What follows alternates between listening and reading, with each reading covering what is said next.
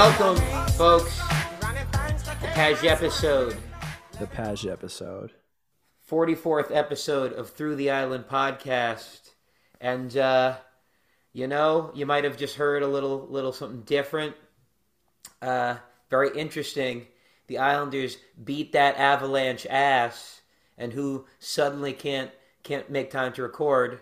The co-host, lowercase c, co-host, corporate, lowercase c, Mike, M, lowercase m, as a sign of disrespect, could not make it on the pod. However, had to call up, had to go to and we have a deep bench here. We refer to the 300 IQ militia on the pod often, and the man that is behind the memeage that you'll see us post, the niche memeage, our friend Christian Bale is in the house. What's up, everybody? I said Bale. But, you said Bale?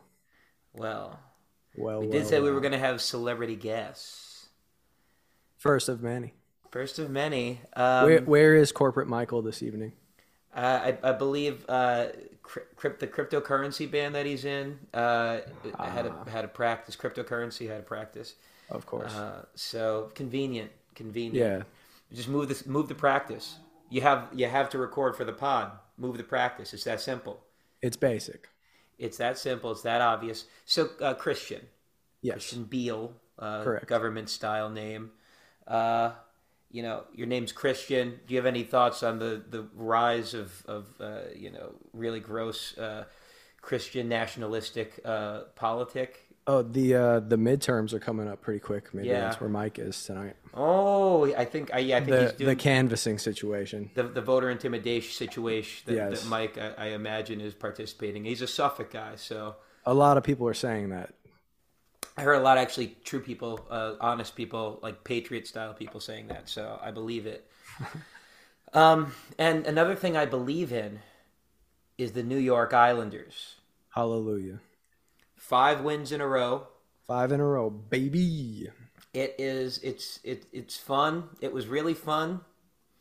After last episode, everything on Isles Twitter was like doom and gloom.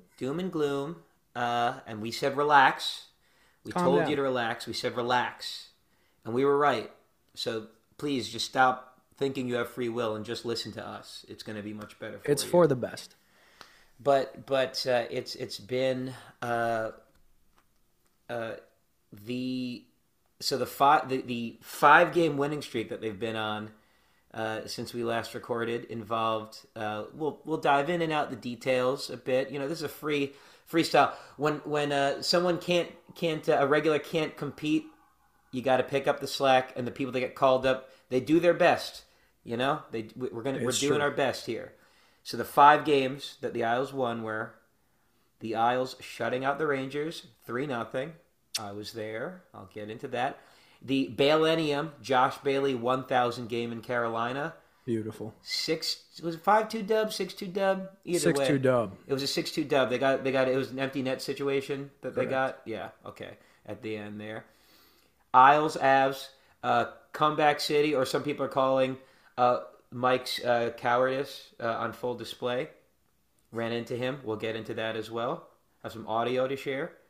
The Cizikas situation against the Blackhawks. Quite the situation. But the Isles won that situation.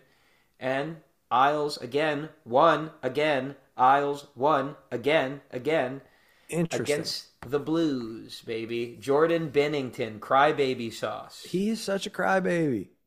But that is the path that the Isles have come since.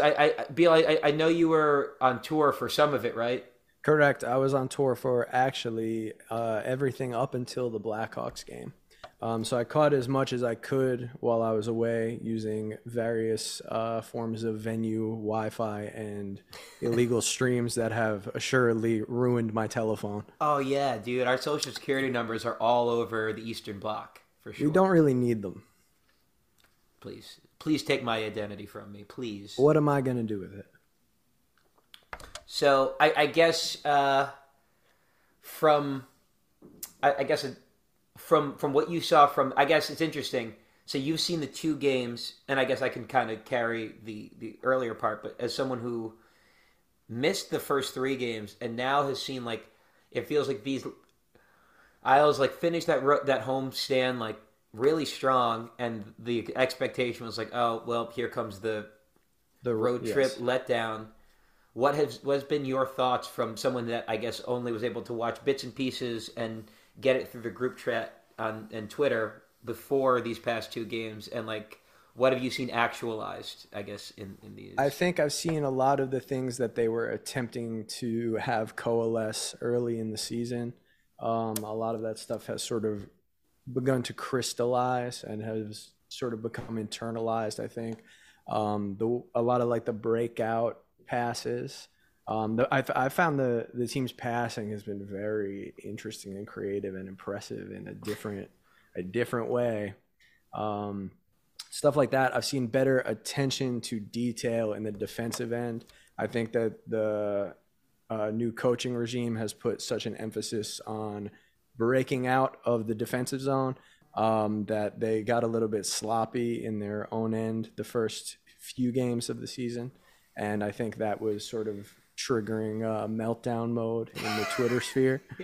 But I think we're starting to see a nice combo of some of Lane Lambert's philosophies starting to sink in, and then some of the players starting to settle in with their line mates, guys like Romanov and Dobson starting to coalesce a little bit. Yeah, they're finding their chemistry, and it's still a work in progress. I've mentioned it I mentioned it last episode. It does feel kind of the fact that like they're such like stylistic complements, but they both are still like fairly raw. Dobson much less so than Romanov, but like they both have room to grow. So having them play with typically you'd like them to be with a vet, like a stylistic complement. We've had enough of that. Yeah, that era is done for. Yeah, just diving in. I mean, it's fun, I guess, on some level, just thinking about how the Islanders. It's been talked about like when they didn't really make any roster changes, that like this is pretty baked in. Like everything here is pretty baked in. That it is nice and refreshing to. What's not baked in is your second defensive pair. Like that you're going to have growing pains there, but it's for theoretically a much higher ceiling than anything that they could have brought up, or like could have crafted a big trade for, like all the talk of like Chikrin, and that's the fact that they're still involved in those rumors. I find to be like strange, and frankly, I don't. As good as this run's been, I don't want to. For the first time ever, Bridgeport actually like seems like it's developing forwards. I wanna let that be, especially because like there's Bailey's going to be gone. Bailey's probably getting traded in the offseason this year. That's a middle six guy that you'll need to replace. Zach Parise maybe is he looks fucking good, man, and he's getting goals early this year. There were like 3 occasions tonight, maybe 4 occasions tonight, where Zach Parise made a play, and I went, "Wow, Zach Parise is so smart."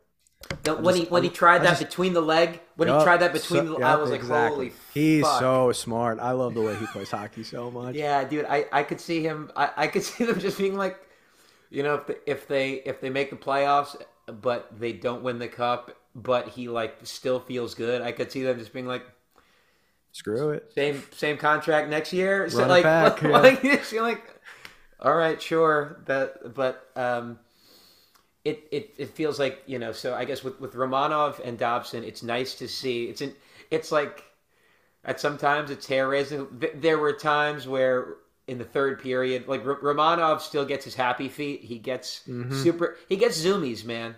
He gets his zoomies, and he's just a puppy. He's gonna get zoomies for a little bit still.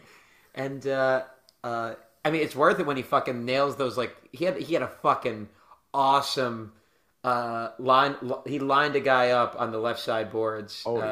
at one point. Fucking, this was like this Blues game was chippy, and because of that, like I think that the Blackhawks game was chippy too. Like I think it's no surprise that like Romanov has looked his best in those environments, and I think that's what's nice about that. That's another like Scott Mayfield type defenseman, where it's a guy that like those guys can turn. Scott Mayfield has looked very good. He looks you've been begging for the trade for at least two podcast seasons now, and I am rescinding the trade. Is that official? Is that it's an official stance? It's breaking. I'm breaking it without Mike here. He has to deal with it. Incredible.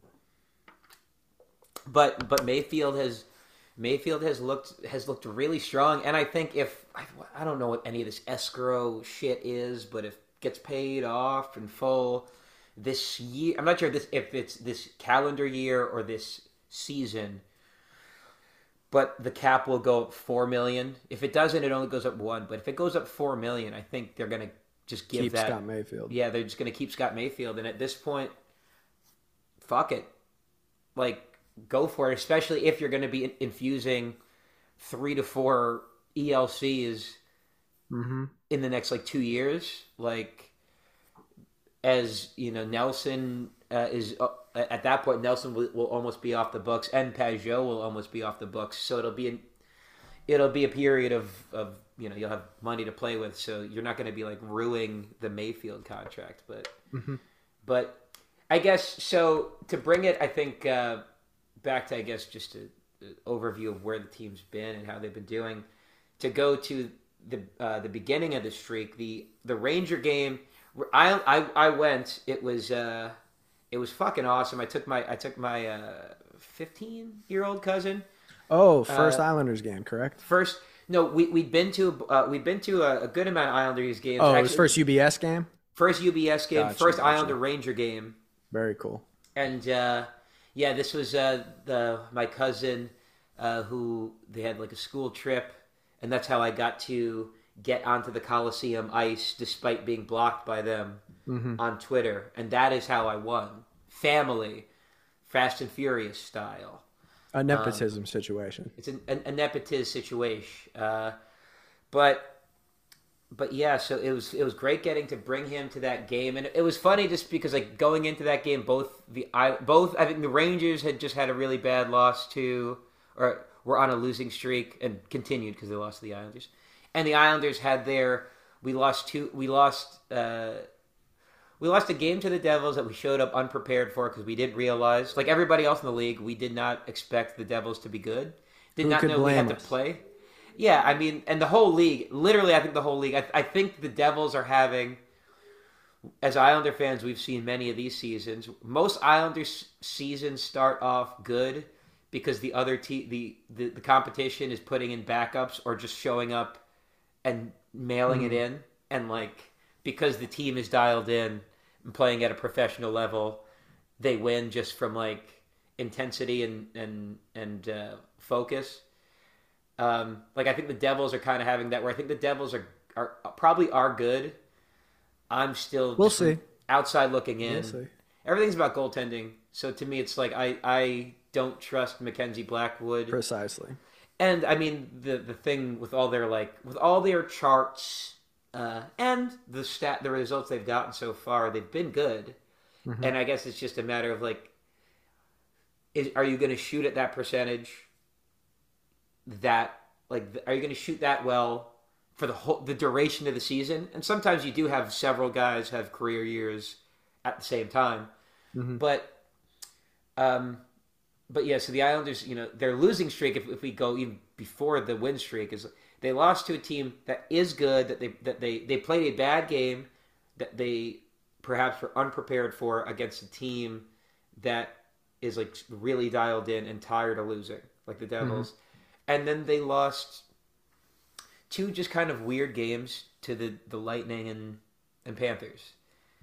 And which are still good, are very good teams too. Like it's Correct. a long fucking season, and you lost both those games by 1 goal, That's the thing for me. basically. They were competitive in both of those games. There hasn't really been one game all season long where I think that they've looked like woefully under the, The way there were out of their games depth. last year that where it was just like, oh, this is fucking hell. Yes. Them struggling against the fucking like Sabres of last year in some of those games was just like misery. But yeah, so but so the that the mood was funny just because like usually it's like everyone's really excited, both fans they're drawing at each other. Everybody walked in a little bit defeated and worried Yeah. that they were about to take another L to the rival, and only the Ranger fans had to experience that, not Islander fans. Yes. But like that felt like that game almost like they needed that. It's obvious, but they needed that win, and it almost I think helped kind of establish a bit of a game plan for them, which was like Sorokin. Sorokin is just playing at a Vesna level, That's and true. like and trying to give him some at least offensive counterpunch, so he's not in his own end the entire period. Mm-hmm. And then striking, the couple guys that they have that have scoring touch. Hope it's that guy's night because the Islanders. It's frustrating, but they don't have a like. I mean, the Blues look like a mess, but just watching like Tarasenko, yep. tonight, Automatic. it's watching that guy step off the boards and rip shots is crazy. Mm-hmm. And I really hope Wallstrom. I'd love for Wallstrom. Like I don't know. I'm so curious what it is that makes. I want Wallstrom to be Tarasenko, but I'm not sure. And it might just be straight up skill level. Like that might just be it. But like I'd love for Wallstrom to evolve to that type of guy, just because like Tarasenko's a guy that the Blues can always kick the puck to, and trust.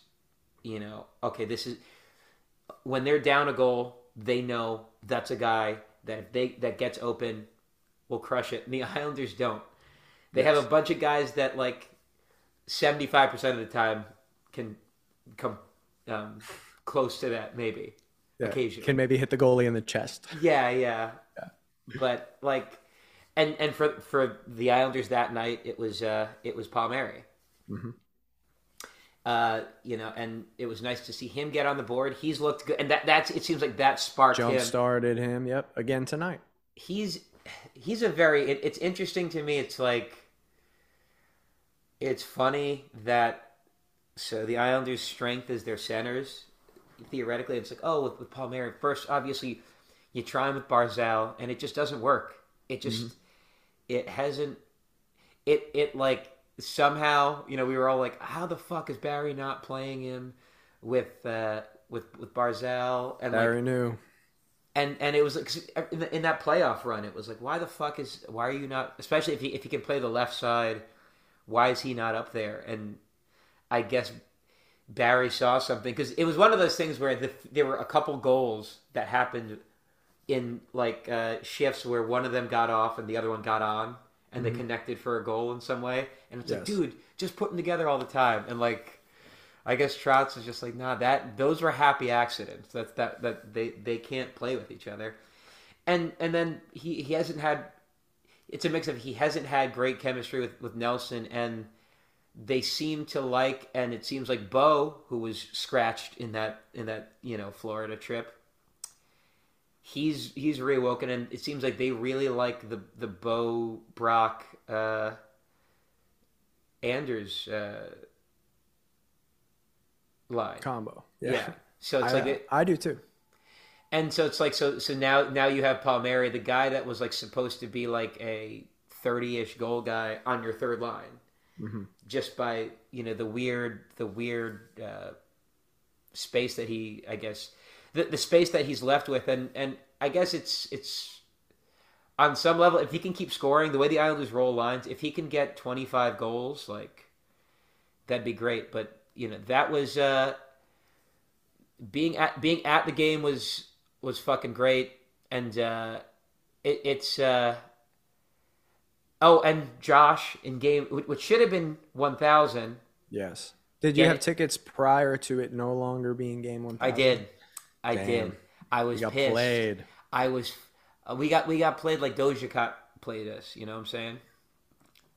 Heartbroken. But but but the Josh goal of that game was fucking beautiful, and it was nice that that game was. My only regret is that it wasn't against Shesterkin. That's the Hmm. only thing that would have made that whole thing sweeter. The way those fucking Palmieri snipes and that Bailey deflection, I don't think those are stoppable. Like not Hmm. particularly stoppable goals.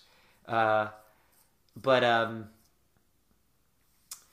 but yeah, I think that game established a blueprint, and then neither of us saw the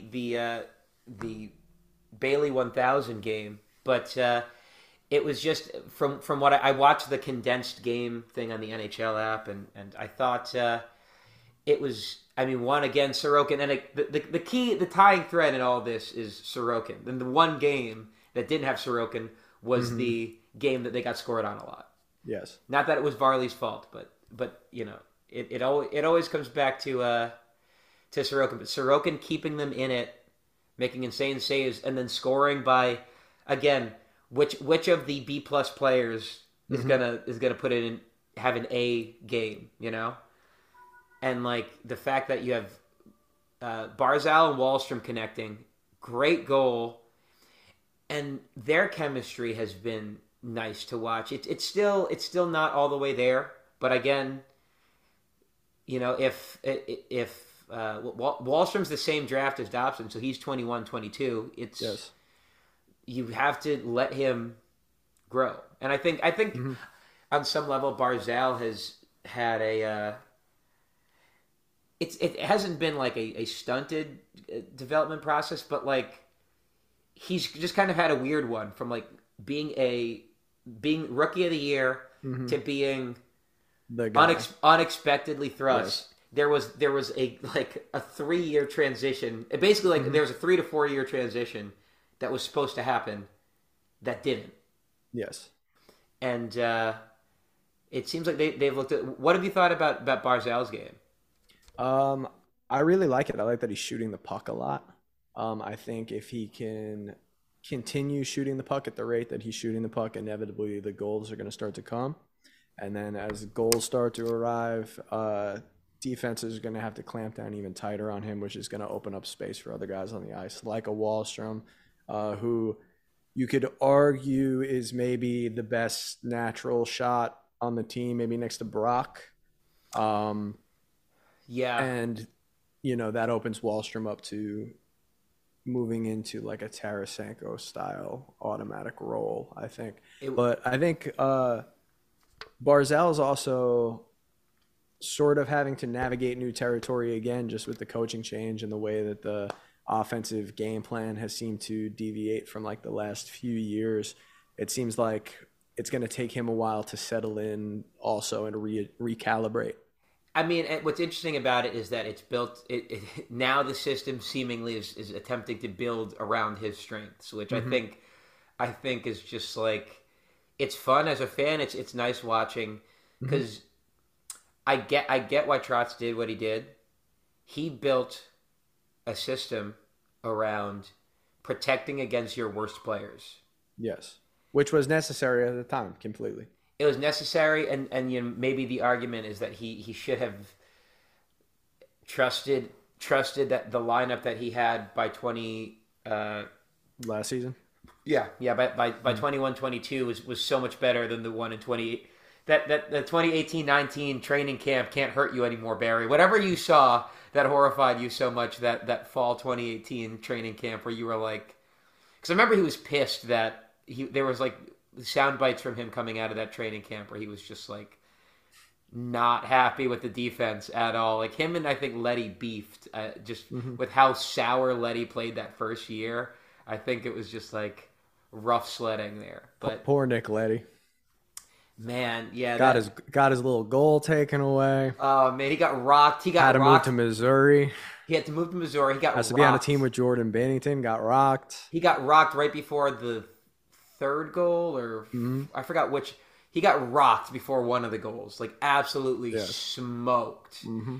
And it was hard to tell if he was, reeling from the hit, or that's just how Nick Leddy reads offensive attacks, that he just often miscalculates where he's supposed to space move his out. body. Yes.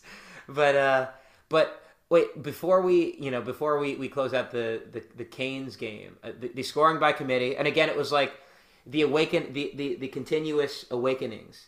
Brock Vember began in that game, even though it was still Brocktober technically, but he had his 2 goals. But the biggest thing is our friend Josh Bailey, Our oldest friend, our finest friend, in game Josh 1000. Bailey. In game 1000, and it's just like it's awesome. It's so fucking great. This guy's been with the fucking Islanders for 1,000 games. During the game, I was on an airplane using free airplane Wi-Fi, trying to connect to some crazy stream. You website. tried? Of course, I believe tried. You even tried My friend, the things you do for love, the things you do for your friends. Trying to connect to like dudestream.xyz.ru. Xing out of very, very sketchy pop-ups. Yeah, a lot of tense family, a lot of inappropriate family situations. A lot of websites that your wife will hate. Oh yeah. Yeah, that type of situation on the airplane. But to no avail, I had to settle for a text from my uncle, who was very, very, very happy. What a game! I was having shout out Uncle Joe. I was at a Halloween party, and what were you dressed as? I was dressed. So Lauren, my I fiance, know the answer. Not Mike's wife. Lauren. Not Mike's wife, which is interesting. Wife, because they got married in a wedding.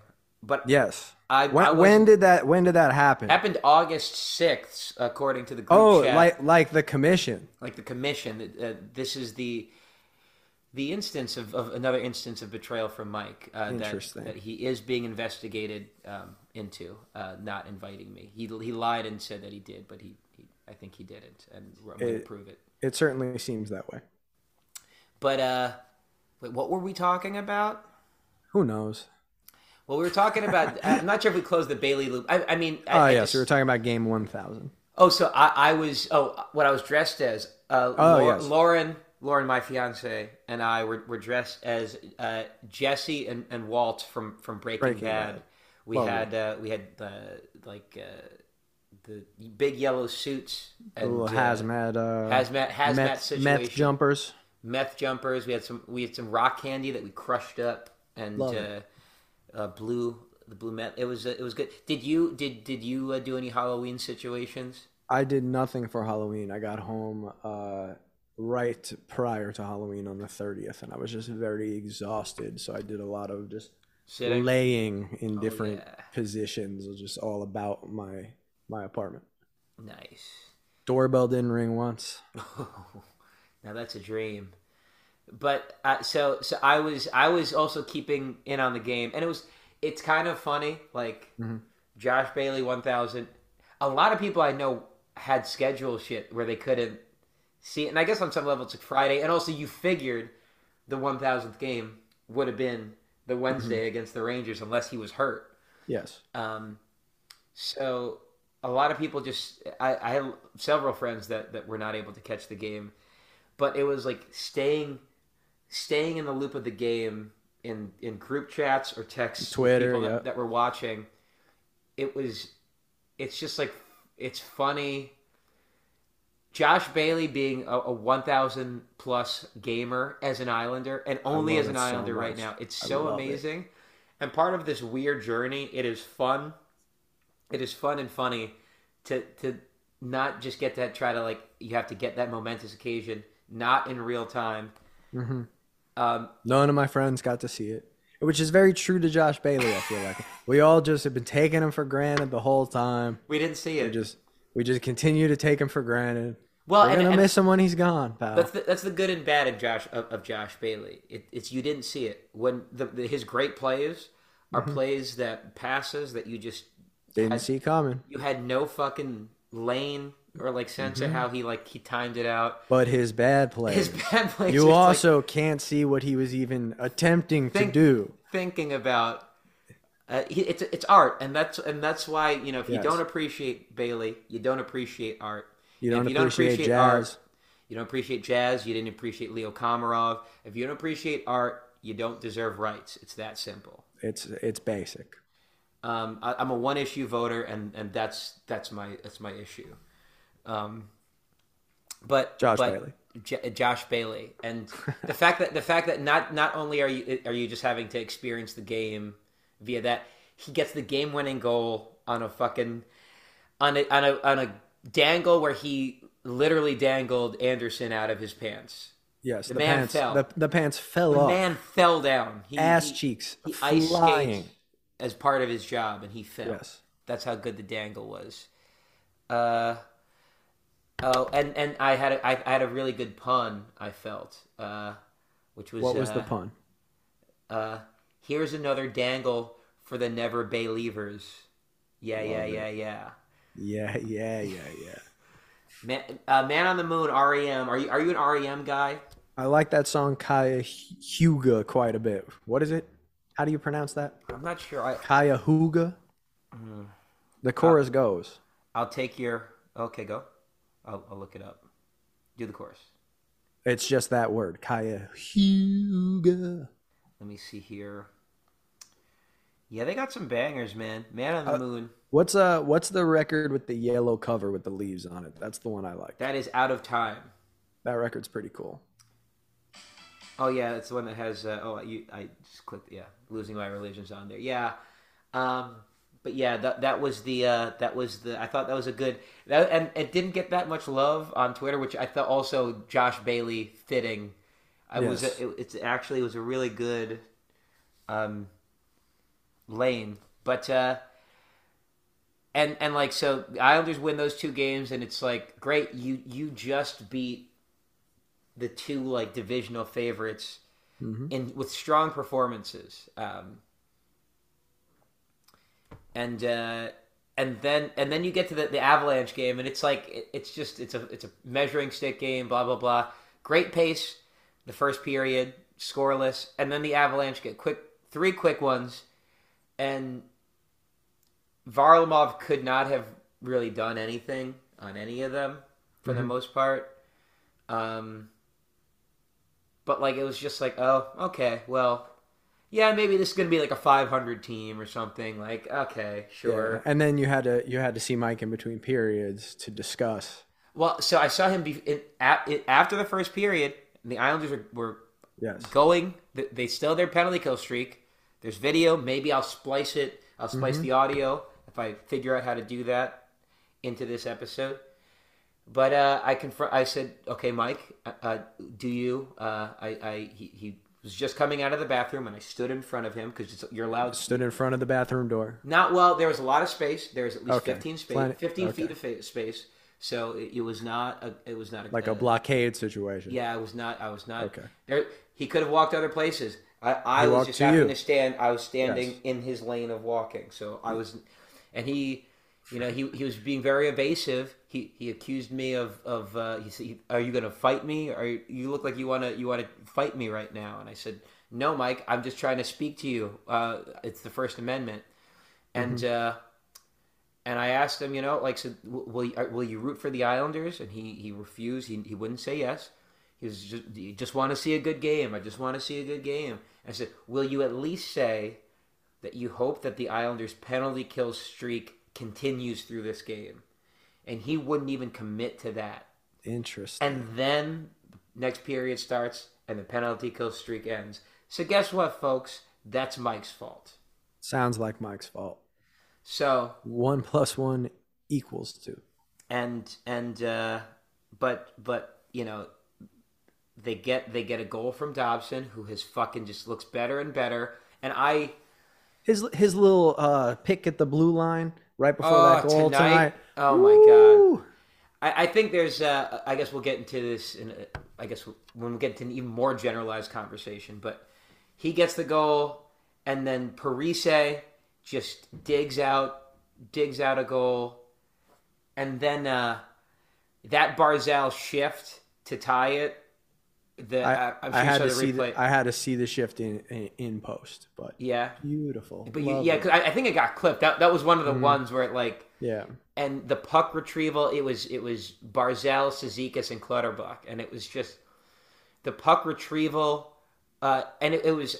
I moved down to my friend in the 200s section, Justin, and so, or was I watching? I can't remember where I was watching for the third period, but Barzal. There was just a moment where like right before Barzal makes the pass. He keeps retrieving the puck, and it's just like, wow, this guy keeps, like, he's just a demon with this shit right now. Mm-hmm.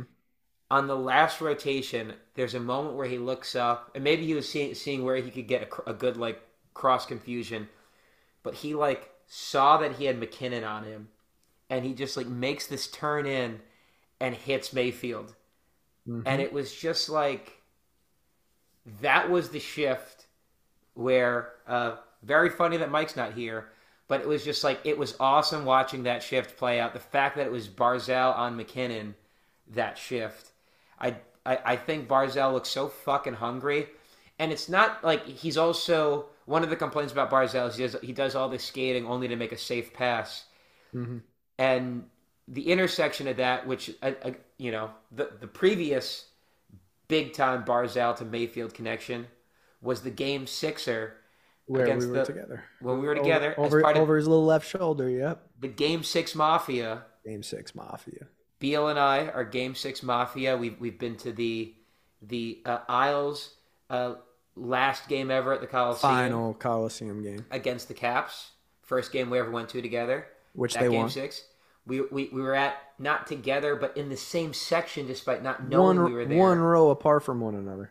At the Tavares... Barclays Center wraparound, all-time fucking goal.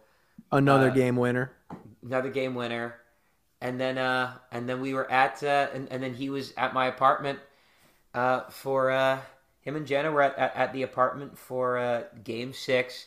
Spilled bone juice all over the console, all over the center console. It's still the TV there. Space. Yeah, it's stained. It's like it's. I think I might have. I think I was able to get it out, but it was blue. There was a lot of wiping down of the console, but the Game 6 Mafia. How did we? Still undefeated. But yeah, that was like, all right, Barzal is finding himself, because that was the last time Barzal looked like Barzal was probably that game. Mm-hmm. Game 6 against the Lightning, and it was like, fuck. And then them getting the goal right after, and it being Bo, like a guy that like has such like, he'll get you 17 to like 21 goals. And those 21 goals will all be like snipes. And so every time he shoots... And 15 of them will be incredibly dramatic. Yeah. Yeah. But like... He'd be like a 50-goal scorer if he like had consistent hands. Mm-hmm. But like the fact that he was the guy that scored that goal, like, and he rifled it. It was one of those like you hear it come off the back bar or the inside post, like, and they were able to close it out against the Avalanche, who like they're not as dominant as they were last year, but from watching them up close. They're a fucking insane team, man. For sure. They're like, and getting that win was so fucking huge, and I think that game made them really believe, I think. Mm-hmm. Snowball since then. And you saw that carry into these games where, like, the Blackhawks game was not a perfect game, but it was a game where they were able to find a way to win. And like they had so much forward momentum. They had so much forward from momentum. That game that Casey Cizikas could not prevent himself from running down the goalie. Yeah, and I guess we can touch now we can get into just more broad topics, somehow more broad than what we've done Yes. here so far. But what were your thoughts on the Cizikas hit? Uh, it was fine. I was fine with the penalty. I don't know about the game misconduct. I even understand the game misconduct. It didn't seem like he attempted to avoid the contact at all. But people online talking about suspensions and Kevin Kurz, man, what a Kevin nerd! Kurz. What a He herb! sucks. Herb. He's such a herb. Kevin Straight Herbs. up, yes. Kevin Turds Oh, got his ass on that one. cooked him. I I thought so. Like I guess like it's one of those things where I understand they're trying to protect the goalies. I understand all of that, but like, okay, Cizikas, the where he was when he shot it as a backhand that he had to reach for. At that point, like he doesn't have much control of his body. Like he doesn't have the ability to really turn, which is part of why like I guess I understand penalty. I'm not quite sure I understand five. I'll be honest, I don't quite understand five. I guess or in context of that, when it's in the full context of it, how he was reaching, and the fact that that Stalack had slid, drifted, and yes, his right skate is still in the crease, but is it? they only hit into each other because like if Stalack is just hugging the post in his crease, like behind the net style, like Cizikas is missing him because he'd be just missing the post. Yes. And it was as bad as it was because he was out of the crease. So I feel a little bit.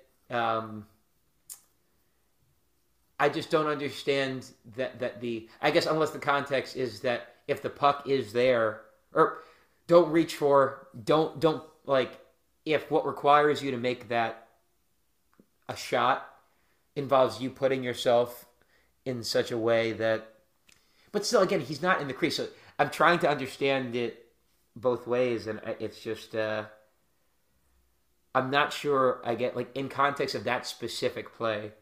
Yeah, I think you have to obviously give him 2 for it. I'm willing to accept that. I think 5 might come in where this is none of my business at all, but I think 5 might come in from a game management perspective on a referee's behalf, because obviously everyone on the Blackhawks bench is going to feel like that's 5 or feel like that's a game. So if you give out 2, you run the risk of somebody potentially running Sorokin at the other end, which is what happened, albeit much more gently, and that was with 5 in a game. So I think that maybe that's a consideration in these things. Yeah. Sometimes 2, man, which I don't really care either way, because it didn't happen to my goalie. So that's the most important part. It truly is, yes. Butch. I love Butch. Butch being indignant about it being a penalty at all. Yes. It being a penalty period, he was pissed about. Let alone 5. Let alone a game misconduct. And then when the goalie interference happened against Sorokin, that was like calling for his head. That was like 5% of contact, like at most 15% of the contact. That it was quite soft, in fact. And like Butch looking for the makeup 5 minutes. 5 major game misconduct was like so fucking.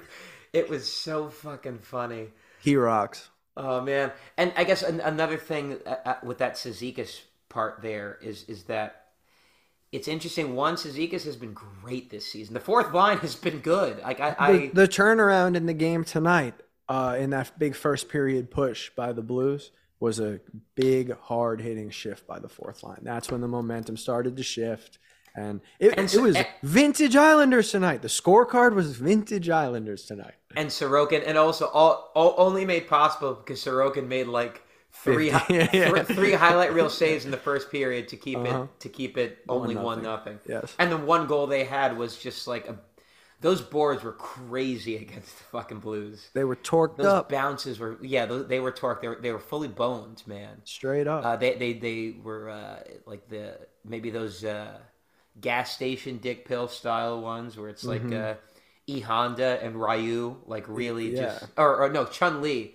Although maybe 2022 E Honda and Ryu, could be a thing.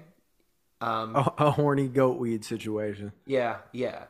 Um, but damn, we're just flying here. The thing Cooking. a thing that I wanted to talk about in that with that. So you had Sorokin just fucking killing it with those saves. That one he makes like 2 or 3 saves a game where you get the false celebration.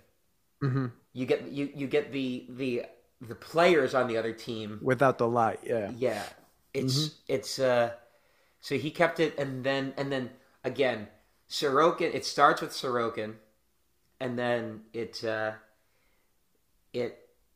someone else has to step up. Whether it's one of your 8-second liners, Yeah. you know, Your 10-second liners. yeah, like scores like gets one of their 17 to 23 goals this season in any given game, and or the fourth line. Clutterbuck That hit destroyed someone. Mm-hmm. Destroyed someone. Absolutely. Which led to a penalty immediately. And I think that was the one with the Dobson fucking keep. Fucking amazing. It all fucking plays together, man. But a thing that a thing about that thinking about with the Cizikas, with the penalty kill. Again, that was like with thinking that okay, the road trip is where things are going to go south again, and it was like, oh, okay, it's a 5-minute penalty kill with one of your best, arguably your best penalty killer out, Yep. and your best face-off guy by far. Oh no, I think Pajot's better, but like it was like okay. How are they going to get through it? And they just did. And it was like watching that penalty kill. I'm not sure if you caught this. They ran so many different units. They were just doing like short shift penalty kill. And it was like... It was cool. Everybody, I think like almost every forward. I think Matt Martin might have even gotten a shift or two there just because it was like, because you have to. Like, that's how... Oh, no, he wasn't in that game. Ross. So I don't think Ross got... So I think it was a legit 10... I think like all 10 forwards that weren't Ross Johnston got penalty kill time on that. And it was just every defenseman had to go with it. Even like Sebastian Aho, who's like, I would say he hasn't looked horrible, but he gets burnt at least once a game. But Sorokin, he's one of the only ones on the team that I am iffy about currently. I feel like he spends a lot of time flopping around on. I was gonna say flopping around on his little butt. But, I think he has, I can't tell if he hasn't been as bad or just Sorokin has been just just completely godless this, not godly, godless in how he's played. Like, just, he knows this is it. And that's, and you just what else is there? Yeah, I really... Sit around in East Meadow or whatever. Yeah. It would rock. Stare at the wall all day. I hope Sorokin go up and stop the puck. I hope he just has bought a regular house in like East Meadow, Hicksville. I hope he just has a regular ass house. Nothing on the walls anywhere. He has like nice furniture, but there's like it's all utility. Like nothing decorative. His play is the decoration. It's like that meme. Men will have an apartment like this and not see the problem. And it's just like a TV on the floor and like a mattress with no cover on the floor. You ever a mattress on the floor guy? Never. Dude. I've spent so much of my life like touring and traveling and stuff that any opportunity I have to sleep in a nice, luxurious bed feels like a godsend. See, for me, it's I like the sleep in like in rough spots. See, I it's don't fun. dislike it, but I Yeah. just don't like it in my living space. There's something about it. Well, especially if you have to drive afterwards, like fucking It toughens drive you up, you know? drive back from the Boston show we had earlier in the month was crazy. I'll talk about it after the recording. It'd be super digressive, but Love it. it was like when you're in the car for a while. If you sleep shitty, you're like or van, like your body just like adjusts to, or your back heals itself over the course of the ride, or your mind adjusts to how shitty your back feels Yeah, it's like a over the course of the Stockholm day. syndrome situation for Yeah, sure. yeah, but I just think it's the Isles. It feels like everybody's gotten on board, and I guess that brings me to a It has the win by committee feel of previous seasons, and it has that energy early, which a lot of times that energy hasn't necessarily picked up until they go on a run later in the year. and Feels good. it feels good, and it's also the fact of like I think it's the thing that I've been saying before, which is that like I didn't know what the Isles needed to do, and basically what we're seeing happen is the thing that I think you know we needed to say was that the Islanders couldn't just try to become a fucking Avalanche type team that just Hmm. gun. It's nice seeing them. They've learned how to, or they're getting better at both finding the lane game and knowing when they need to bury it up. Hmm. Like every time I see the Isles defend a lead late in the game, Barry mode. uh It feels like we're at, like the team game plan is essentially like Barry plus, Barry 2.0. It's nice. I like it. it's try to get the lead over the course of the first two periods, lane style, Hmm. and then bury it up in the third period. Like in the game against the Rangers, it was like the Islanders, Sorokin fucking just stood on his head, made insane saves. They just kept hammering away, and Barry style. It was just about executing, and maybe the details now of how they execute their offense is more open because of whatever Lane has been working on with Hmm. them. But the general premise of stifle the opponents like with your goaltending and your defense, and Sorokin's been carrying maybe more of that ratio Yes. this year than previous years. There was some stat during the game tonight. I don't know how many games this stat is applicable for. It might have just been the last two or three, but his save percentage is like 967, and it was like during the first period or something like that. Like It's like absurd. he knows that like all right, they're figuring it out. I don't. Yeah. Some games maybe Matt Martin's gonna look like he needs to go to the rabbit farm again, or Hmm. some games Scott Mayfield is going to look like the guy that I've wanted to trade for 3 years straight, and that just might happen. Like Or it might not. it might not, and it hasn't happened lately. They might never lose again, pal. Hey, People are saying they we'll might never never lose lose again. again. Shorzy? I don't know what that is. Oh wow, dude! So you just dropped that line without seeing the show? You got to watch Shorzy. It's on Hulu. It's like the Letterkenny guys did Also, it. don't know what that is. Just we'll just watch it, man. It's like All hockey. right. It's hockey, but good. It's a good hockey thing because it's made by Canadian people. Perfect. Um, so it's not like I don't know.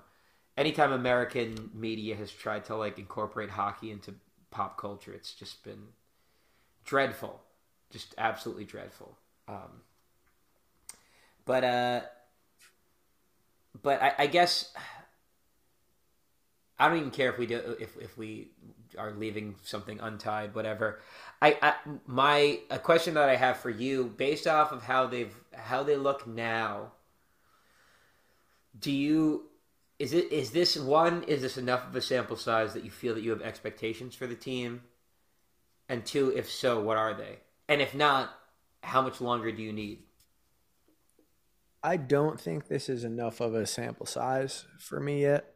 Mm-hmm. Um, Sorokin is obviously playing out of his gourd, and assuredly that will be tempered at some point. Um, I think you've seen perhaps overperformance from a handful of guys that will undoubtedly regress as the season continues, especially the style of hockey that the Islanders play. It is just heavy and hard on some of the older members of the team, I believe. So I think Matt Martin has been staying far away from the Rabbit Farm thus far this year, but does that last? Who's to say? And I think that this is perhaps a preview of the blueprint when all things are clicking. And I would like to see a larger sample size of competitive teams also. Carolina's great. Avs, great. But, Blackhawks, Blues, Rangers even. I don't know, pal. It seems like a lot of teams, though, it's just like listening to like Puck Soup and just like listening to a lot of hockey. It seems like you've had surprise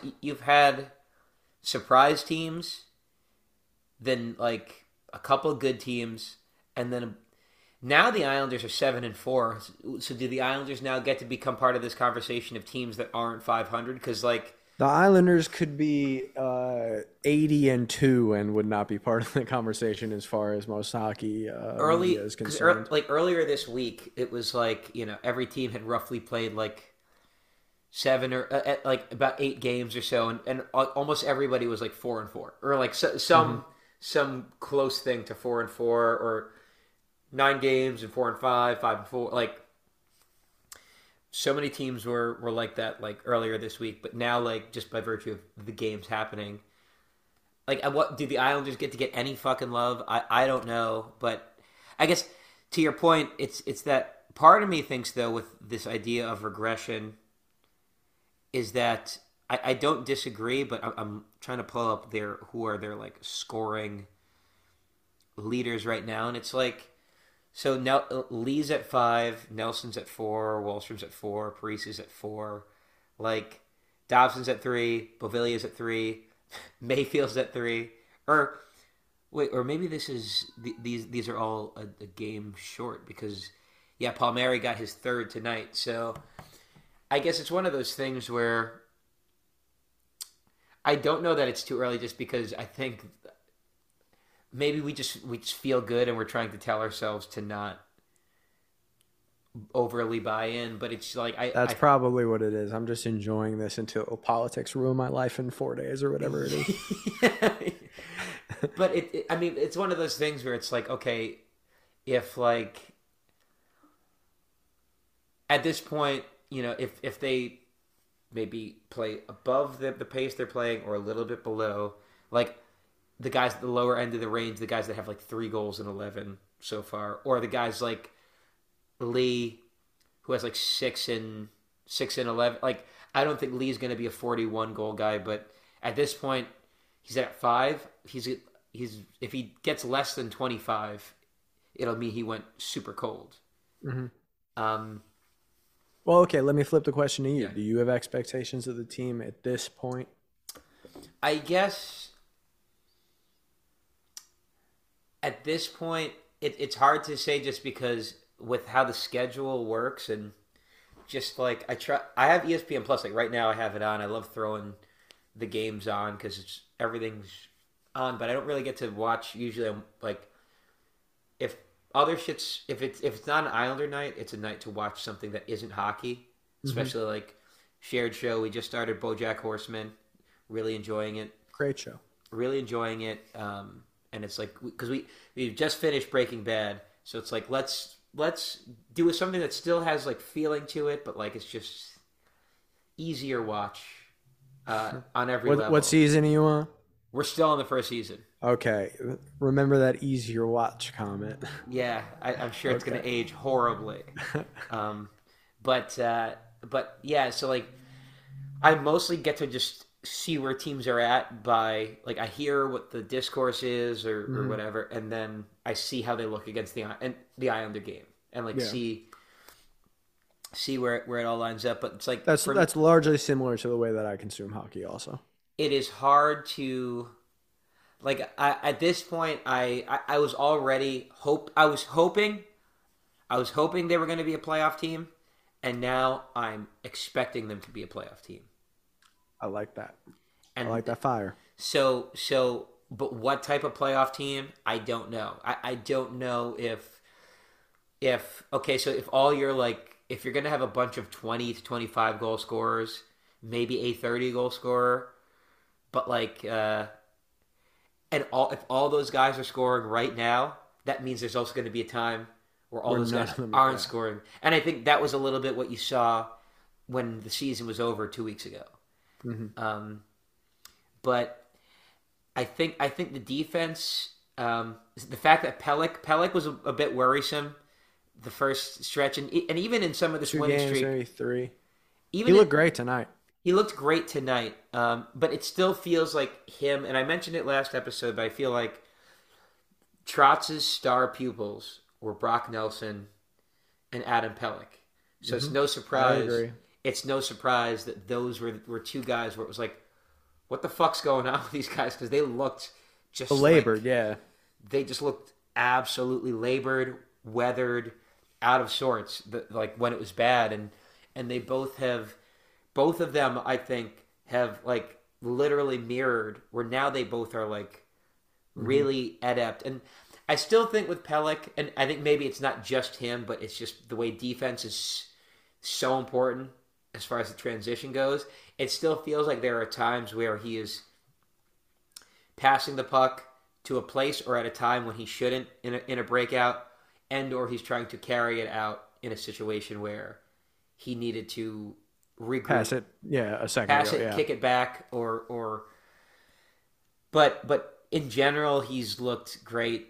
I mean, he now is starting to really find his Pellick game, and same thing with Nelson. And I think like if those guys are starting to find it, like for me, it works in ways where it's like, okay, do we have the goaltending? Because if you don't, they're fucked. Period.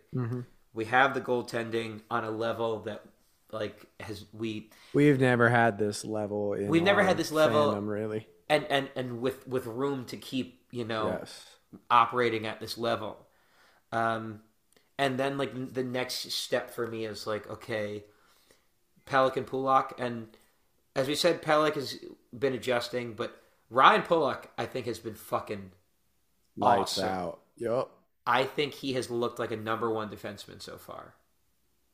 Like he's looked like a guy that's a first round draft pick, and a guy that they've spent a lot of money. I think he's getting 7 next year or something like that.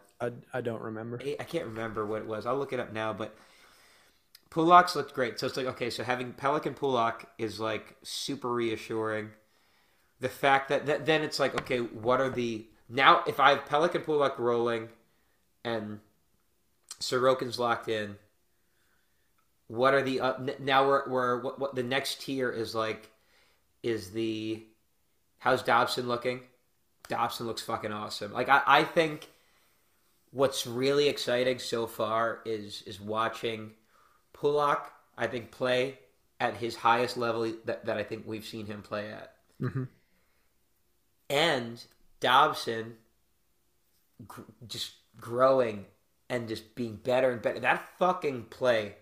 This is the third time we've talked about it, but it's like, but because it's the ability to read it to read it as competently as he did. Because a lot of guys would go, "Oh shit, They would have been backing up 4 seconds earlier." Yeah, they would have been skating to try to prevent the pass, and he just like fucking read it and fucking. The read is amazing. The confidence to be like, I'm going for it. Fuck it. Yeah. And the skill to land it. Yep. Is the amazing. Strength to land it. The strength to land the presence of mind and the hand-eye coordination to make that pass perfect. It was. Woo. It's amazing watching that. So Dobson's killing it. How's the fourth? I would say I wasn't even looking for the fourth line to be anything. I thought they were cooked. That's a surprise. Them being great has been awesome. and then it's like, okay, is Barzell going? He's finally going. Him and Wallstrom and Bailey, they scored again tonight. Mm-hmm. And then it's like, okay, how's Palmieri looking? Scored again. Like, things are. It's the type of thing where like I'm expecting to be a playoff team. I'm leaving. In Breaking Bad speak spillage for them to just be a good wild card team. But I'm not gonna with how Ilya's playing and with how the guys are how everybody is playing. This could be a special and how pissed those guys are about last season. Like, I think which they went the into the log jam at the Supreme Court waiting for the points to be awarded. They've been just waiting to hear because they know they can't trust Washington. They know it's a corrupt Supreme Court. There's no justice. It's just us. Yeah, and that Cal Clutterbuck said that. I think in a press conference. in the hentai speech. Yeah. Oh yeah. But I think my expectations are at least playoffs, but I'm not putting a ceiling on how this can go because of like I was worried about Pajot, but he's starting to come along. I still wonder if maybe his hand, the lingering injury is just permanently fucked, or is the injury lingering? Yeah. Is his shot just cooked? Different now. Whatever happened to his hand, which is like that would suck. But with Ratty developing, I think that'd be like, especially if he keeps getting these assists and maybe as crazy empty net goals as he got tonight. Like if he stays productive. Fairly tradable guy, in my opinion, in the offseason. Young enough. Mm-hmm. But I'm not even thinking about that. I'm just thinking about how excited I am that he's starting to find his shit. I'm just having fun. I'm just vibing. How's it playing good? Life's good.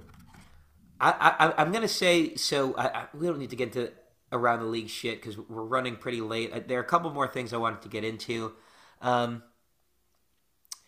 So the one thing that, like, literally the one space of movement that I see is that left side third pair spot because, was rooting for Salo, still am, but hasn't looked great.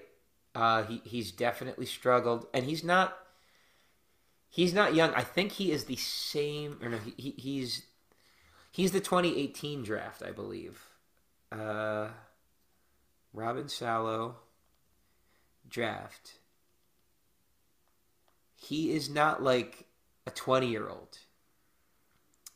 Let's see. He was the 2017 draft.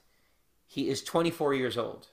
So he's not old, but he's also not new to this shit. Yeah. And he was not doing well. He did great in training camp and has struggled mightily. And Aho, I think everybody knows what Aho is.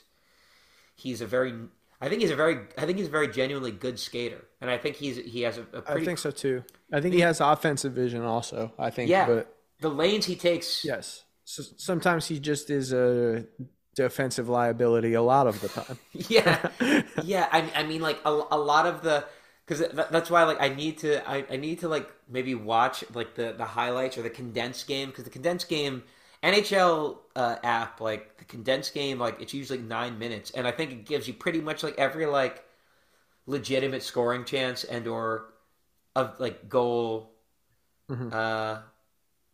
save, like hit, but like I have to look to see if how many Sorokin insane saves are because of Aho. A miscue, yeah. Aho getting burnt, like in the Ranger game, that save that he made on Kakko, when Kakko went through the entire defense. The guy that he burnt was Aho. The guy that fell on the play was Aho. Tonight, the cross crease sliding save was because Aho tried to break up the pass in the complete wrong direction. He like put his stick between him and the net rather than between him and the passing lane. So the entire behind him was just the passing lane, Mm-hmm. and that's where the puck went. I Aho, I all like it's one of those things where I think sadly, even with his miscues, I think Aho has been better than Salo so far. I agree. And it's more of an indictment on Salo than it is a compliment of Aho. Mm-hmm. That's an area that I could see improved upon if there was any. And I'm kind of wondering if I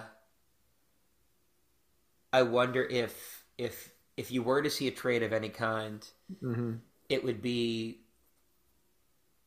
it'd be Salo and like a second rounder this year for Defensive depth. yeah, just a almost like a Nick Leddy type of defenseman, like Mm-hmm. a guy that's just gonna skate the puck, basically like just a dependable, expected puck moving defenseman. Doesn't have to light it up, Mm-hmm. just has to be able to like Not get comfortably cooked. Yes. comfortably gain the zone, Mm-hmm. dump the puck in, make a decent first pass. Not even a good first pass, just a decent one, and basically, or like a Thomas Hickey type of defenseman. Really, like I've loved Thomas Hickey on the broadcast. That makes me happy. he's great, handsome lad. He is. He is. Did you listen to the Popcorn God himself's Island Ice podcast where he had an interview with Thomas Hickey? I did not, but respect to the popcorn god, Andrew Groves. Homer Simpson beat writer energies. Check out my my little Bart Simpson. Oh hell It's yeah! got the "Don't have a cow" catchphrase because everyone in the Islanders cinematic universe was having a cow early this year. Yeah, I would also say they should behave, as they say in the Austin one Powers could say that, yes. cinematic universe. The ACU. So Thomas Hickey's been great on the broadcasts, but like that, they don't even need something. I mean, like, or like, it'd be great to have a Wisnowski. If there's like a and maybe Shane Gostisbehere would be that, but he's probably going to get, with how much Arizona needs to sell, Mm-hmm. like his numbers have been really bad this year. Gostisbehere? Don't confuse me for one of these chart boys. But I've seen some graphs For the Ghost? for the Ghost. Because Chychrun hasn't played yet. Yeah, not looking great. So maybe you buy low on him. But that's one area that I'd see changed, because otherwise it's just like everybody's more or less doing what you want them to do. Maybe you want them to execute a little bit better, but like not really much to fucking complain about. Yet some people on Twitter are still fucking complaining, but you're cooked. Now they're gonna have to complain for $8 a month. Oh my god! But yeah, I guess I don't know. I think we've kind of skated through. Oh wait! Looking at the outline, it's fitting that I almost forgot to talk about this. We have to get into Q&A. Of course. But Bellows be gone. Chief Keef. Adios. Bellows got waived. How do you feel about that? Do you feel anything? I feel nothing. It's nothing. I could not feel less. It's nothing. Nothing even happened here. Again. It's fine. Again, it's like it didn't matter. Yeah, it's at like all. It's like Kiefer Bellows' Islander career didn't matter at all. Like, don't worry about it. It's crazy that's literally how you. To me, that's the natural reflex I have to it. Yet people had reactions to this. Everybody needs a thing to complain about. It's crazy. I don't, and it's not like I'm not a hater of the guy. He's been nothing. He has been nothing. I think if you are of the disposition where you believe that he was not given an opportunity to prove that he is something, you might feel a way about it, but I've never been impressed. They shouldn't have taken his PEDs away. Give him his PEDs Yeah, back. He bring needs them. steroids back. Bring Yes. steroids back. But until the bring steroids back movement really picks up steam, with the political establishment, they're illegal. They're persecuted. So he couldn't. We all have our crosses to bear, and you can't do PEDs to be good at minor league hockey. Was a bridge too far for him. Tragic. But he it's one of those things where like I don't understand. I understand like saying like, oh, don't do appeal to authority shit. The coach is always right. Like they're not. But like, do you really think that like how this guy has shown up in training camp? He's gotten looks. He's gotten to play in training camps on lines. He's gotten to start seasons. He got to start this season Mm-hmm. in a top 9 role. I think he played a quarter of the games last year. And it's just one of those things where it's like the fact that everyone's complaining like, why didn't you waive Soshnikov or Johnston before this? I can't believe that. Like, it's like if that's who Bellows is competing with, if that's who Kiefer Bellows is competing again, indictment of Kiefer Bellows and not. Yeah, it's one of those things where it's like I can't understand the fandom around this guy. I was a big Josh Ho-Sang guy. I still am, and I think Ho-Sang has more of a claim to being robbed because Ho-Sang actually looked dominant. Or dominant's a strong word, but when he was like in his first run, yes, he was one of the Islanders of note. He that's was true. a play driving guy, and it was Fully. like, oh. Whereas Bellows has just like he's had highlights, but like until the goal happens, you didn't notice him on the shift at all. Mm-hmm. And so the fandom around this guy was just bizarre, and it's like ultimately like Ross Johnston, literally, you saw it when Martin had to go become a father again. You had Johnson, who's like a roughly similar guy, and if you have a guy that needs a maintenance day or something, like Or gets hurt, which happens every year to those fourth line characters. having a Soshnikov around, if it's just a day thing, or a guy just need, or if you think a guy like needs a healthy scratch, like I think he plays a roughly pro level enough 2-way game that you can spot him in for a couple of games. If you have a long-standing thing, that's where you look at a Ratty or a Dufour or a Holmstrom. But like, so those guys had more of a defined role than what you're expecting out of Kiefer Bellows. Yes. Whereas what you're expecting out of Kiefer Bellows is a spark that never comes. And it's like, I think a lot of people think Kiefer Bellows is younger than he is also. I'm pretty sure he's like 26 or 27. No, right? he's not that old, but I'll look it up right now. Are you sure? I thought he was 26. Nah, he might be 25. Let's see, Kiefer Bellows' age. Might be. Oh, he's only 24. I'm making things up, bro. He's 24, but that's still you're now 6 years post draft. The steroids have aged him incredibly. Yeah. But it's one of those things where it was just like the fact that like they waived him the day after the shutout of the Rangers, and it was like people were upset about it like 12 hours later, and I'm like I can't fucking fathom being upset that Bellows got claimed by the Flyers.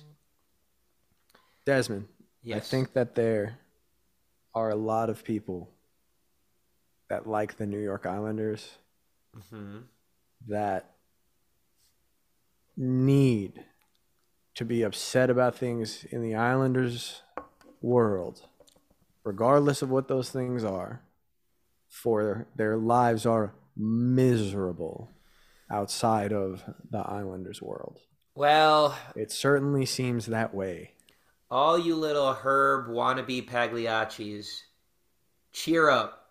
Cheer up. Cheer up. The Isles rock. We said relax. Don't worry, be happy. Don't worry. Be happy. You get what you get. You don't get upset. You don't get upset. Just shut the fuck up. Be quiet. Shut the fuck up, Please. you fucking morons. And just Listen to us. Enjoy this fucking team. And enjoy this podcast. Enjoy this podcast. It's basic. It's pretty simple. If you're still listening, so Beal, you got any plugs? You play so much music. You have so many projects and work that you do. What do you want to plug? Where can people find you? You can find me on Instagram at my name. I play bass in a band called Pony. You can check that out. That's fun. Pretty Maddie. Third Eye Blind. My friend Pretty Maddie has a new record coming out that I mixed. I played all the lead guitars on it too. That'll be out soon. You can check that out on Spotify and wherever. That's it. I don't need to plug anything. Cool. Well, this has been the Paj episode. It's a new Bailennium. It's Brockvember. Brovember. What was the one the person on Twitter suggested? Nell something? No, maybe it might have been Nelvember or Nelsvember. Yeah. Oh, is there good Q&A or no? We forgot Q&A. The Q&A. The Q&A. Wow. We can't leave the people Wow. This is why it's good. This is why it's good to Beal and I have great chemistry because Beal is straight edge, so he's able to. It's the offensive. It's the risk taking defenseman and the steady stay at home guy. It's a perfect combo. I think we only had a couple questions. Let me see here. Okay, which Islander would most like Career Day? Desmond's band, Career Day. Career Day, at Career Day NY, if you on the social media. I feel like Pajot seems like a pop punk guy. Pellick seems like a thoughtful guy and is a pop punk guy because he went as Travis Barker. Travis Barker, yeah. So I think we're like thoughtful pop punk. So I think I'd start with Pellick. I think he'd also like want to be friends with me because he has such little hair and he has such poor hair. Luxurious hair. I have nice hair. Yes. I think so. I go a follicle envy of sorts. I go Pellick first, and then Pajot, and I think maybe Bo because like pop punk is like kind of fast, and that there's a horniness to it a bit because it's fast. It's and so maybe Bo. I think those are all good choices. So I'm not sure if you had any other ones that are pop punk guys. I feel like there might be one sleeper pop punk guy in the squad. I think that might be it. Everyone else is older or likes country music or is too no nonsense. I think. That question was asked by Power Trash, a great, good handle. A great, yeah. Their handle Power Trash 69. Even better. Great band. Vin asked, "Are we considering old Fisherman era players on the reverse retro a jersey foul?" That's question one. Question two. Is this, albeit toned down reverse retro Fisherman, the only time you can think of where the team stood up to the boomer generation and actually sided with the younger fans? Great second question. Yes, that's interesting. And are you going to its debut? So let's do which game is the debut? December 10th. It's against the Hurricanes. I will be going. That's the easiest question to ask. I will be going. I have tickets. The show I thought I was going to be playing, if it happens, will be December 9th. So I think I shall be home. Perhaps I will attend. Oh, militia party. Ooh. Mike's going to be there. It's his birthday. But Happy birthday, Mike. Well, you said it first, and now if you say it last, you win his birthday. Yeah. Mike has been trapped as being my best friend, or me being his best friend, as per the rule of the last person to wish you a happy birthday on the birthday. So every year I wait, I watch the Apple Watch get to 11:59 and 50 seconds, and I like at like the 58, I like make sure I press it, and it always counts. It's Best friends for a whole year. best friends for a whole year, renewed contract. So you might be there. So then the next question up, we're doing reverse order. Is the albeit toned down reverse retro fisherman the only time you can think of where the team stood up to the boomer generation and actually sided with younger fans? I think the crux of this question is the term stood up.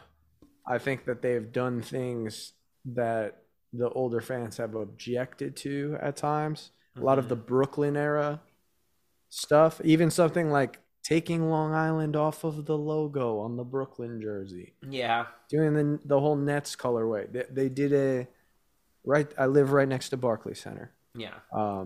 They In your did apartment, I can it's see right Barclays there. Center. Yeah, it's right there. They did a whole like Notorious B.I.G. thing that lit Twitter aflame. Do you recall that? I remember it, although the Twitter going aflame is every A daily 3 occurrence. hours. Yeah. It's every 3 hours. Yes. So I think that they have done things that have drawn the ire of the Elder Isles fans, but I don't know if they've necessarily done things in previous history specifically to cater to younger fans. I mean, getting into like just tackling, I guess, this question because it's a culture war related question. Is that like when you think about the 2020 bubble protest, crossover situations, they really shit the bed because on the statement, yep, on their statement, and to the point where like Anders Lee then has to. So that's not a player and presumably players felt away, but the organization went out of its way to be as like waffling boomer, at best. Boomer considerate, boomer sympathetic, yes, as possible in that moment. Which and again, a good statement doesn't mean anything because plenty of companies and public facing figures that made good statements have completely backtracked politically since then. And but just as where the organization stands, that's one that immediately comes to mind as them being so boomer considerate. But I guess to your point, this as pathetic as it is, this is the first time they've, I think, catered to. I think because having a somewhat with it Twitter account does not count because all you have to do is get an 18-year-old social media intern that loves the team, unpaid intern that is a fan of the team. To do it and will be and make be real jokes on Instagram or whatever. Yeah. Woof. This is the first time where they've made a move that was that they knew was going to be get vitriol from not a decent amount of the population, a decent amount of fan base, and they went with it anyway because they knew also another decent amount of the probably more so, and with how they've been slow rolling it from that last season at the Coliseum, they had a night where they came out in warm-ups with a variation. It was just blue jerseys, kind of looked like morning skate jerseys, but with the fishermen on them. Starting that year was when they started to have it in the team store again. So they've had so much market research. They've sold so much of it that either they got to find out how many people were already there and how much more they've been able to sell. Yes. That they're able to just go with it. So sadly, it seems like it's monetary.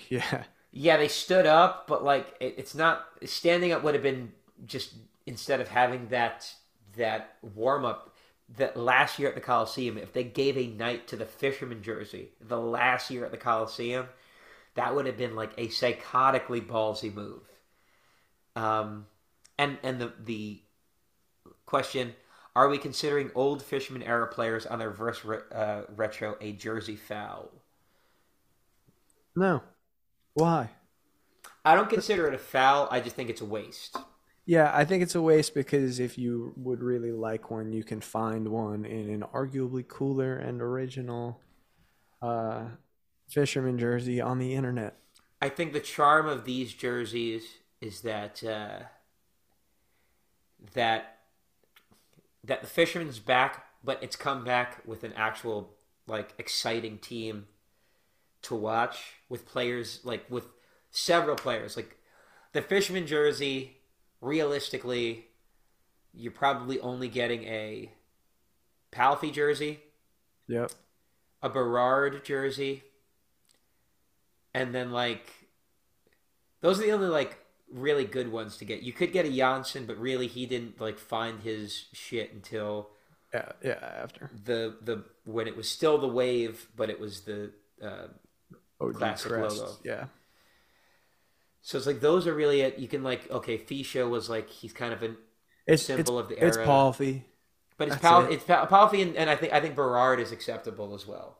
Yeah. The fact that you have like a good organization, like I think there's a charm to getting it. And honestly, I want to say I think the only jersey foul it's curious how you feel about jersey fouls. I've kind of come to a place of like I think unless it's Trump 45.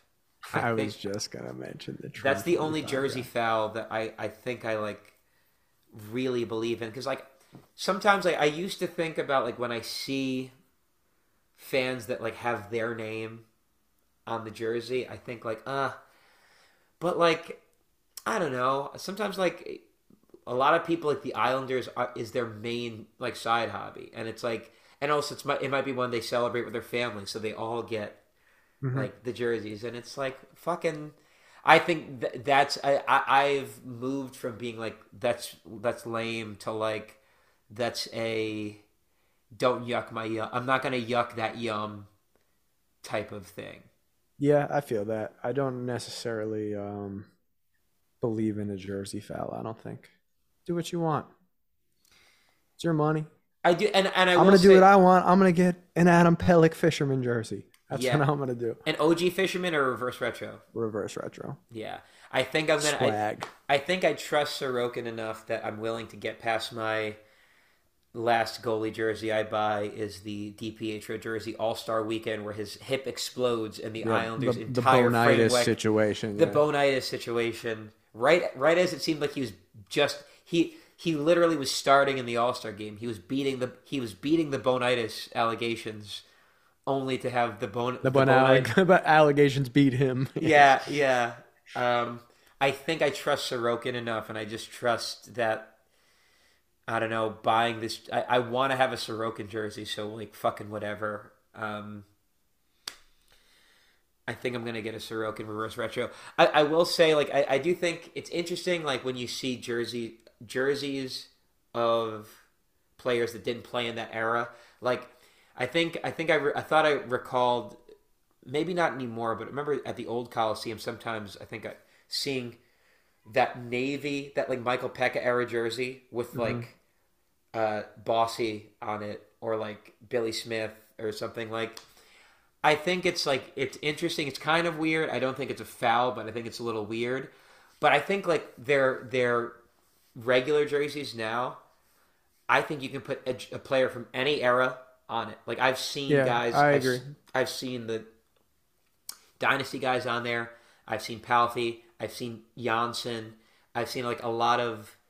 I've seen Turgeon. I've seen guys that didn't wear that jersey, but are like guys that are like standard bearers of their non-dynasty eras. Get to wear the. Well, I guess no. Turgeon did wear the. He got to wear the dynasty era like type of knit, but he didn't get this current one. But the point stands. Like there's an interesting kind of vibe to that. I think with the reverse retros, because I don't trust them to wear it after this season. Get a player that you is like your favorite, or like your guy, or if you have a tie, one of the guys that are your like top tier guys. Get the reverse retro. Let's see. And I think we have one last question. Describe Mike's real and honest reaction to the Avalanche's third period against the Islanders. That I cannot attest to. So I did not see Mike after the game, or as the unraveling was happening, but he in the group chat, he was being kind of like, let's see if I can pull it up, but I remember him just kind of commenting on like another great game that I get to see. Like that's true. It was a great game. It was a great game, and I'm not gonna lie, there was like a half of a molecule of my being that was like kind of mad that Mike was getting to experience that game live, because it was fucking awesome. We post in the chat a lot, so I might not be able to get to it before we finish recording, but I just remember him genuinely being like glad that that the game was being what it was in front of him, and he apparently had like seats in like section 106, so it was like, oh yes, he was saying that his seats were amazing, right behind like where the Islanders shoot twice. Love it. So he got to see the third period with front row ish, like front section seats. So that was where Mike was at, but he really held to it. But I think that really, I don't think we have any other questions. Yeah. So great. This has been the Paj episode. Through the Island. Listen, review, tell a friend. Leave a review. Goodbye. Goodbye.